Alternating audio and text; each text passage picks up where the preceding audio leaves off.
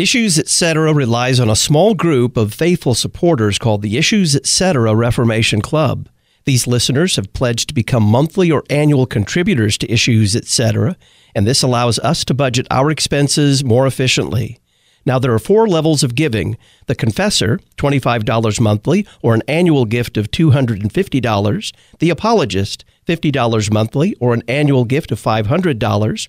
The Reformer, $100 monthly, or an annual gift of $1,000. And the Patron, $200 monthly, or an annual gift of $2,000. Reformation Club benefits include shirts, books, broadcast transcripts, and advertising for confessional Lutheran churches. Learn more about joining the Issues Etc. Reformation Club on the Support Donate page at issuesetc.org, and look for the picture of Martin Luther posting the 95 Theses, or call Lynn 618-223-8385. The Issues Etc. Reformation Club.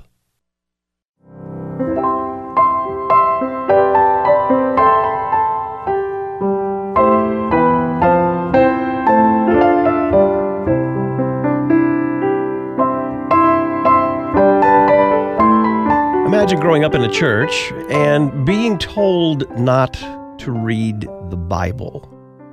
That if you read the Bible, well, you might turn out like a crazy person, like Martin Luther, the 16th century reformer. Welcome back to Issues Etc. I'm Todd Wilkin. It's time for our series on paths to Lutheranism. Today, we'll talk about from Roman Catholicism through Eastern mysticism to the Lutheran Confession. Joining us, Dr. Donna Harrison. She's a member of Emmaus Lutheran Church in South Bend, Indiana. She's a board-certified obstetrician and gynecologist and CEO of the American Association of Pro-Life Obstetricians and Gynecologists. Dr. Harrison, welcome back. Thanks a lot, Todd. I'm glad to be here. Growing up Roman Catholic, how were you taught to regard Lutherans? Well, that's a really good question. I was actually taught that one of the many names for Satan was Luther. And during that time, I didn't know any Lutherans, and so I didn't know any better. Tell us about your early religious upbringing and experience in Catholic parochial schools. So it was really a privilege to be in Catholic parochial schools, and I greatly admired the nuns who were teaching there. They were just a great example of dedication to Christ, really, and dedication to teaching. But I also encountered quite a few lay teachers who were kind of marginally faithful. And that was really challenging and very confusing as a student when you're trying to figure out what is right and what is wrong. To have both of these examples side by side, some very faithful nuns and some very marginally faithful lay people. When I came through high school, I ended up as a pro-choice functional agnostic. And that was not a place of strength to go into college. So just to expand on that a little bit, you say pro-choice functional agnostic. How would you describe your views there? Well, I was caught up into the whole idea that women should have control over their body and completely ignoring the fact that there's another human being inside. So that was kind of the spirit that swept through in the 70s, which tells you how old I am, trying to avoid that little detail there. But that was kind of the spirit of the 70s, and I was about 13 when Roe versus Wade was decided. So in parochial schools, sometimes you can have a lot of influence just from the world and the world around you. Not everyone that goes to a religious school is religious, and quite a few of my classmates were there because it was a great education, but not because their family had any particular faith. And so I was very influenced by, the idea that women have control over their body, but not really thinking through what that means to the human being in the womb. And as an agnostic, I would say I grew up not sure whether or not what was taught to me in school was true. And part of that came from having some lay teachers who were marginally faithful, but who I really admired. And some of that came from a lack of understanding of where the teachings of the church came from. So, for example, in history class, I learned about the Renaissance, but I never learned about the Reformation. I didn't actually know there even was a Reformation until I got to college. So this was kind of a glaring oversight in my education, especially my religious education, because there's many things you can't understand about church teaching or even about the liturgy or about Christianity unless you understand the history of the Christian church. And the Reformation is an incredibly important part of the history of the Christian church. What can you tell us about your spiritual life in college?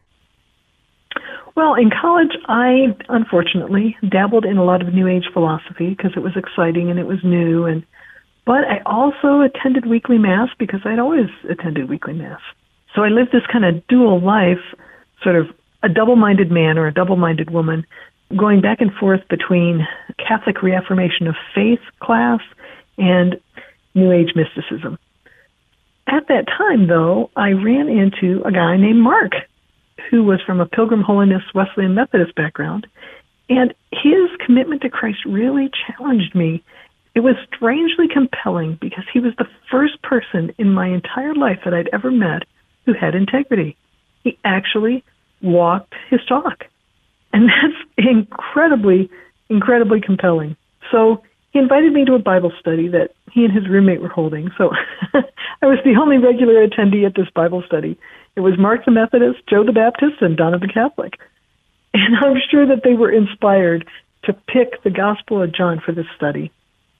And it was because of that study that I bought the first Bible I ever laid hands on. It's the Jerusalem translation. It's actually a very beautiful translation, and J.R.R. Tolkien was one of the editors.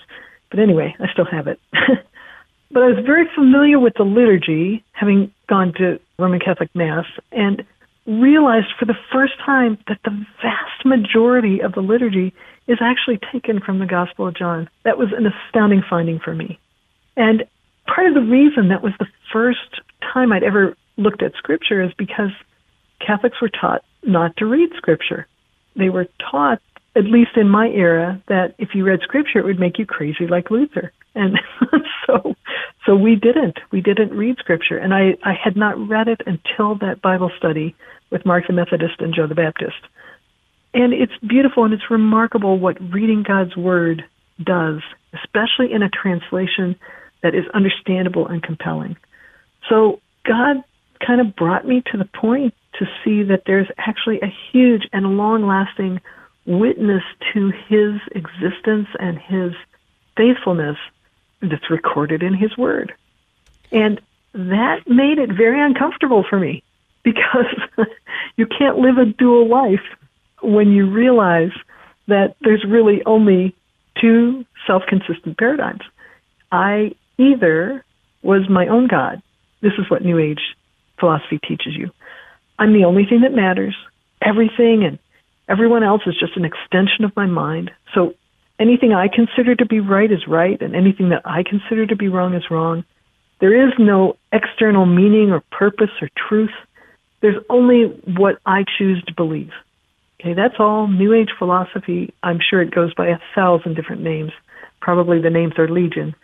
But that is self-consistent. You can't argue against that because the basic underlying premises are that I'm my own God, and I'm the only thing that exists, and I'm the only thing that matters.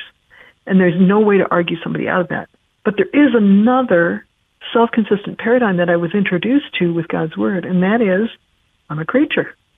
Well, if I'm a creature, then God's the boss, and I'm not. And there is external reality, and there is truth, and there is meaning, not just what I think is true or what my judgment is, but actually what God's judgment is. So that also cannot be argued out of because the basic premise is God exists, and he created me, and he created the world for a purpose. And not my purpose, his purpose. So what are you going to do? How are you going to choose?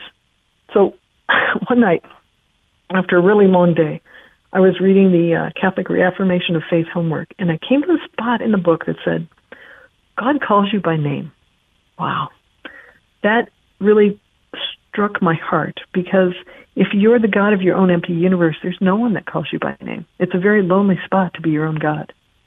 And for some reason, and I still don't know why, I realized at that moment that these two worlds, the New Age world and the Christian worldview, could not simultaneously be true. So one is true and one is not. And as I thought about, being my own God, I realized that that thought was exactly what Eve was tempted with. Did God really say, well, this is what you would be like, knowing good and evil, in fact, determining good and evil? So that surprised me. And then I thought about the possibility of being a creature. And again, I can't explain exactly what happened, but in that moment, I knew I wanted to be a creature. I wanted to be God's creature. And I know this is not supposed to happen in Lutheranism, but at that moment, my world actually instantly changed. And God made me realize these words of his from the scripture, that he loves me and that he'll never leave me. Again, that's very comforting to someone who's been their own God for so long. I also realized that I'd be more myself in abandoning myself to him than I would ever be as the God of my own empty universe, because I can't create anything. And I realized that his kingdom is here now. And from that moment, I never looked back, because there's really nothing to look back to. The whole lie that we're our own God, or that we create truth, or that everything is judged by us, it's so empty. And you realize that when you abandon yourself to the possibility that God exists and that he loves you. In fact, you realize it's not just a possibility, it's actually true. And so in that moment, I guess I would say I realized my baptism, if I want to put it in a Lutheran term. But that didn't make me Lutheran. So I ended up marrying Mark, and that began a very intense but important journey for both of us into what aspects of Christianity we would need to be willing to die for, and what aspects of Christianity are adiaphora, that is, things that can be let go of, that are not core and essential to what is true and that what we are willing to die for. So we participated in many interfaith interactions in college, and my husband and I both, after college, went to medical school. In fact, I checked out of my dorm room in my wedding dress, and then 3 weeks later was in medical school. It was kind of a intense time, to say the least. But we had interactions with many, many different Christians in campus ministries and in Christian Medical Dental Association. And what we found, also simultaneously attending a Roman Catholic church and a Nazarene church, which was the closest Mark could find to Wesleyan Methodist, what we found was that we were drawn to two things. We were drawn to a denomination where the final authority for faith and doctrine would be the Scripture, would be God's Word. Why? Because part of my drift into agnosticism was the idea that it was the historical critical idea, that Scripture contains God's Word, but that it isn't really God's Word, and we have to figure out what in Scripture is true and what in Scripture isn't. That's deadly, and that's actually deadly for anyone who has any intellectual aspirations, because what that means is you become the judge of truth, not God's Word becomes the judge of truth. You stand in judgment of God's Word.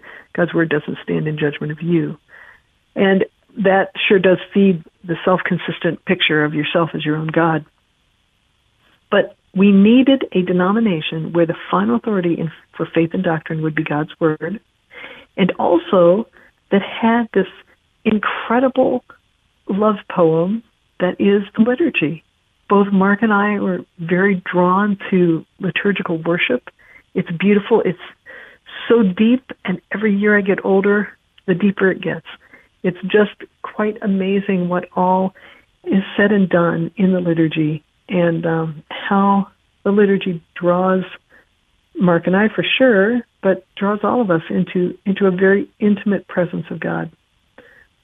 Not just that, but the taking of his body and blood. That's pretty powerful and pretty magnificent. So we needed some place where we could have both. And that left us with Greek Orthodoxy and Lutheranism, and we're not Greek. So we had a friend at that time, some dear friends, who were also in an interfaith marriage. She was raised Anglican, and he was raised Methodist. And they had become Lutheran. When we knew them, they were attending an LCMS church. So this friend of mine gave Mark and I a copy of Luther's Large Catechism. And I had never read such a great exposition and explanation of the Christian faith. And I think it was it actually struck me more than Mark, because I'm a person of Roman Catholic background, but I'm also culturally extremely German. So I recognize that Luther was one of those irascible, stubborn Germans that I grew up with. I mean, he sounds like a relative. But I could also see his deep insight into God's Word and his deep faith. And what he had faith in is a rock.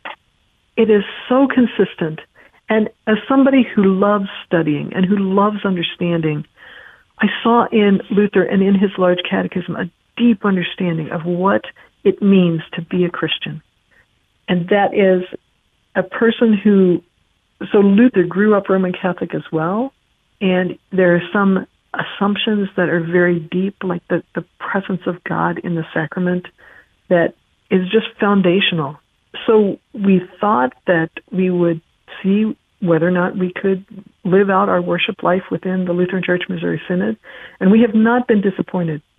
In fact, we've been really privileged to be catechized as adults by Pastor Rick Stuckwich, who was our pastor for, 15 years, I think. So as he's catechizing my children, I'm sitting in the back, listening and taking it all in. I would say that was really probably the first time that we had been truly accurately catechized in our Christian walk. So I'm very grateful for the wonderful teaching that we've received in the Lutheran Church Missouri Synod, the solid teaching that is consistent with faithful confessional Lutheran pastors. And I'm hoping to continue in the Lutheran Church Missouri Synod. So I found my home. Donna Harrison is our guest. We're talking about her journey from Roman Catholicism and Eastern mysticism to Lutheranism. When we come back, her first time attending a liturgical worship service.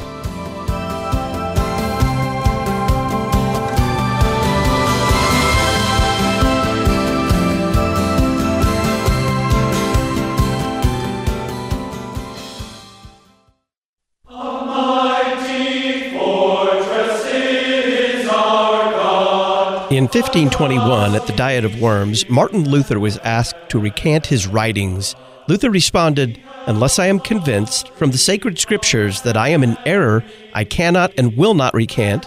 Here I stand, I cannot do otherwise. God help me. Amen." Will you stand with us as we proclaim these Reformation truths in the 21st century? You can take your stand by becoming a monthly or annual contributor to Issues Etc. Find out the benefits of becoming an Issues Etc. confessor, apologist, reformer, or patron on the Support Donate page at issuesetc.org. Click the picture of Martin Luther posting the 95 Theses. Help us proclaim the solas of the Reformation: Scripture, faith, grace, and Christ alone. Here we stand, Issues Etc., and you.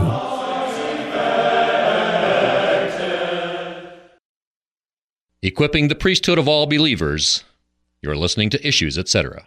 Deaconesses are women trained to share the gospel of Jesus Christ through works of mercy, spiritual care, and teaching of the Christian faith. The word deaconess means servant.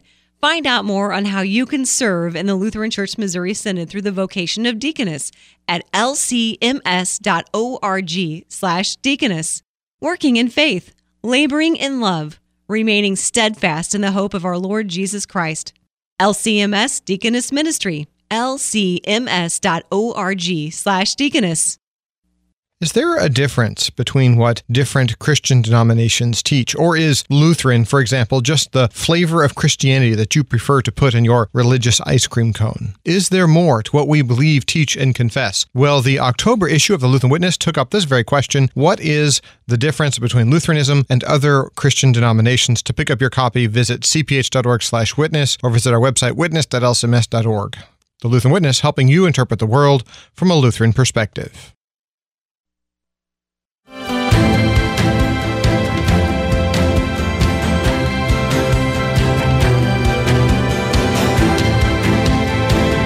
The Issues Etc. Reformation Club is a small group of faithful listeners who pledge to support this worldwide outreach monthly or annually. Membership benefits include books, shirts, broadcast transcripts, and advertising for your confessional Lutheran church.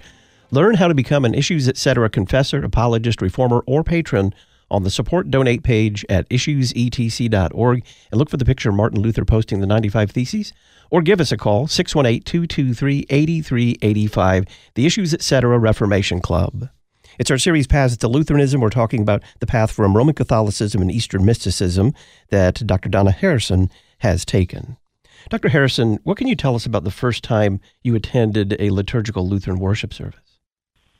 Well, we actually, before we even had encountered this friend who gave us the large catechism, on vacation, we had ended up going several times to several different Lutheran churches. It just kind of happened. And I was so struck by the sung liturgy. So as a Roman Catholic, I had the liturgy, but we didn't sing it. It was all said, and it was kind of, unfortunately, can tend in some parishes to be a little deadpan. But boy, when you sing the liturgy, it goes right down into your soul. And I was so impressed by that. I thought, wow, I wish I had a church like that. And I didn't even realize it was Lutheran until we went back later and found out, oh my goodness, we'd been attending Lutheran church on vacation and we didn't even realize it until much later. We often hear stories about a married couple where one comes from a Roman Catholic background and one comes from an American evangelical background. They find that Lutheranism is the best of those two confessions contained in one. What do you think? Well, that's an interesting question, because what I've found as a weakness that is common to some evangelical churches and some Roman Catholic churches is a huge tendency for, I guess the technical term is Arminianism. So I think that becoming a Lutheran is very different than both. And I would say what drew us to the Lutheran Church again would be hopefully what would draw any couple, and that is a deep desire to hear God's word rightly preached, and a deep desire and appreciation for this beautiful liturgy that we've been given that ties us to the body of Christ, that ties us to worshipers who've worshiped from Abraham on, because there's aspects in the liturgy that are very ancient, concepts that are very ancient, and the liturgy ties us to that in a very deep way. So I would say, regardless of your background, I would encourage somebody to consider deeply looking at the Lutheran Church and the way we worship and join us. You are the CEO of the American Association of Pro-Life Obstetricians and Gynecologists. What did you find in Lutheranism that affirmed and strengthened your pro-life convictions? There's a couple of things. One is the idea that God took humanity up into himself. And so Christ's incarnation was very specifically not from quickening. It wasn't from birth. Christ's incarnation was from fertilization. So at the moment of fertilization, Christ took on humankind. He took on humanity to himself. And that was a beautiful concept, and definitely counters any concepts of ensoulment or things that came from the scholastics, which are just almost nonsensical. And so that idea of Christ taking human form from fertilization is just so poetically appropriate and biologically consistent. I just loved it. And then the second concept that was super helpful to me was this idea of our neighbor. So who is our neighbor? And our neighbor, my closest neighbors, are my children, the little neighbors that God made out of my body and my husband's body and put them together as one unique human being. So from that time, they're my neighbor that I'm called to love and serve. And so it helps to understand that concept of neighbor when you look at, and when I look at and try to counter some of the arguments. The world in general looks at pregnancy as a disease. It's suffering. And if you're your own God, the worst thing you can ever do is suffer. And it's nonsensical to think that you would suffer on behalf of someone else. But the idea that this little person is my neighbor means that I am called to suffer for that person, and that suffering is a good thing. The worst thing in the world is not to suffer. The worst thing in the world is to turn your back on this relationship that God's given you with himself. So if part of that relationship that I have with God is to endure suffering on behalf of the little neighbors that he's given me, well, good. It's a good, right, and salutary thing. And so that it's helpful when people have such a negative view of pregnancy, especially, and unfortunately sometimes Lutherans can have a really negative view of pregnancy, and to say, hey, look, this is my neighbor, and it's a beautiful thing for me to endure on behalf of my neighbor and on behalf of his or her life. So that was also very helpful for me. Dr. Donna Harrison is a member of Emmaus Lutheran Church in South Bend, Indiana. She's a board-certified obstetrician and gynecologist and CEO of the American Association of Pro-Life Obstetricians and Gynecologists. Dr. Harrison, thank you very much for your time. Thank you very much for having me on. Issues, Etc. has been brought to you in part today by Faith Lutheran School in Plano, Texas. Faith Lutheran School provides live, interactive online classes for high school students worldwide. They also offer on-campus learning for students pre-K through high school. Learn more at flsplano.org. Faith Lutheran School, Plano, Texas, flsplano.org. Issues, Etc. Reformation Week continues tomorrow. We'll talk with Molly Lackey about her path from non-denominationalism to confessional Lutheranism. Molly is the author of our Book of the Month for October, Confessing Jesus, the Heart of Being a Lutheran. And it's This Week in Pop Christianity with Pastor Chris Rosebrough of Fighting for the Faith. I'm Todd Wilkin. Thanks for listening.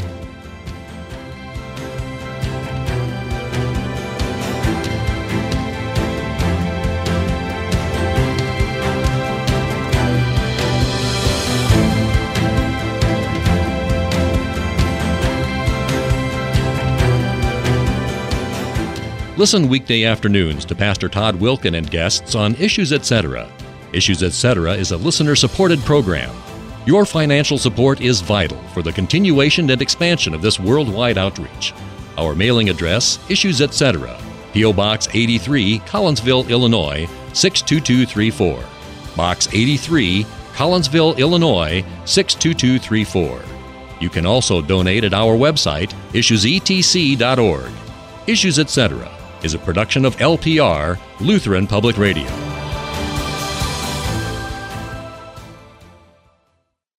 The Word of God, daily worship, Lutheran hymnody and catechesis, instruction in phonics, traditional math, literature, grammar, history, Latin, and strings. It's all part of our daily life here at St. Paul Lutheran School in Hamel, Illinois. St. Paul is seeking teaching candidates for the 2023-24 school year. Learn more at school at stpaulhamel.org. Consider joining the faithful faculty at the only classical Lutheran school in Greater St. Louis. School at stpaulhamel.org.